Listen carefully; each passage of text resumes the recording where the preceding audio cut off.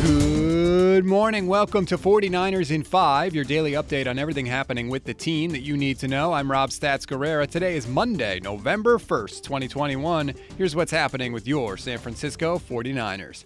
The Niners were largely trading field goals with the Bears for much of the first half on Sunday, but after halftime, it was a much different story. 49ers looking for their first lead of the game. Garoppolo in the shotgun. Mitchell going to take a gun run, slanting left. He'll hop in and power. This guy's just going to keep pushing the pile. Is he down? Just push it all the way into the end zone. Touchdown! San Francisco!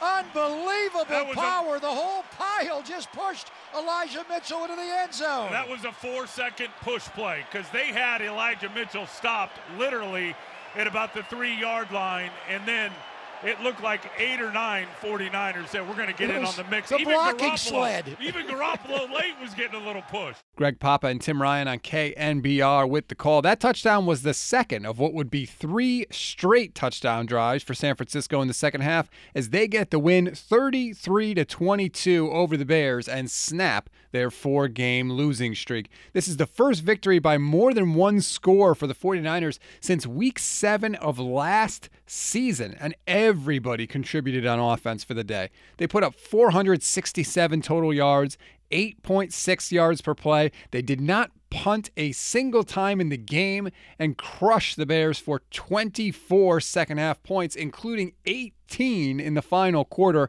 It was the offensive day that we have been waiting to see from the 49ers for over a month. Obviously, after the game, everyone was pretty happy about it. Jimmy Garoppolo, how about you? I think our team just needed a win. I mean, losing 4 in a row like that, you got to come do something about it, and I think our guys did. You know, we came ready today. There was a good mindset on the sideline. Guys were talking. You could feel each other. And when we're playing like that, that's when we get dangerous. Garoppolo himself had plenty to be happy about. 17 of 28 on the day for 322 yards. He also had 2 rushing touchdowns in the game, which makes him the first 49ers quarterback to rush for multiple TDs in a game since Colin Kaepernick did it against the Jaguars in 2013. Now, how good a mood was everybody in? Here's how good. Listen to Kyle Shanahan talk about Brandon Ayuk. I don't know what his numbers were or anything, but B.A. played his butt off today. He was great. I knew he had a chance going into the game. You know, he's strung together a number of good weeks here, and I felt like this was the main week where his game really went up in practice, where he gave me a lot of confidence throughout the week, gave the quarterbacks a lot of confidence, our team, and I could feel it from him all week, and I felt it today. So big props to B.A. today. You know things went well if Kyle Shanahan is speaking that glowingly about Brandon Ayuk on the day. 7 targets, 4 catches, 45 yards for him. Then another wide receiver that had a pretty good day as well. We'll get to him later.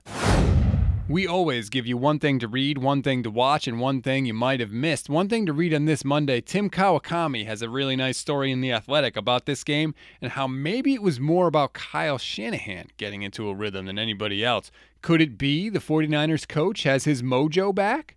One thing to watch, the only injury in this game is to Jimmy Ward, who apparently pulled his quad. Kyle Shanahan said after the game that he was, quote, very concerned, but the Niners will probably have to make a move at safety considering that Jaquiski Tartt is already on IR. So we'll see. Could be Tony Jefferson being elevated from the practice squad.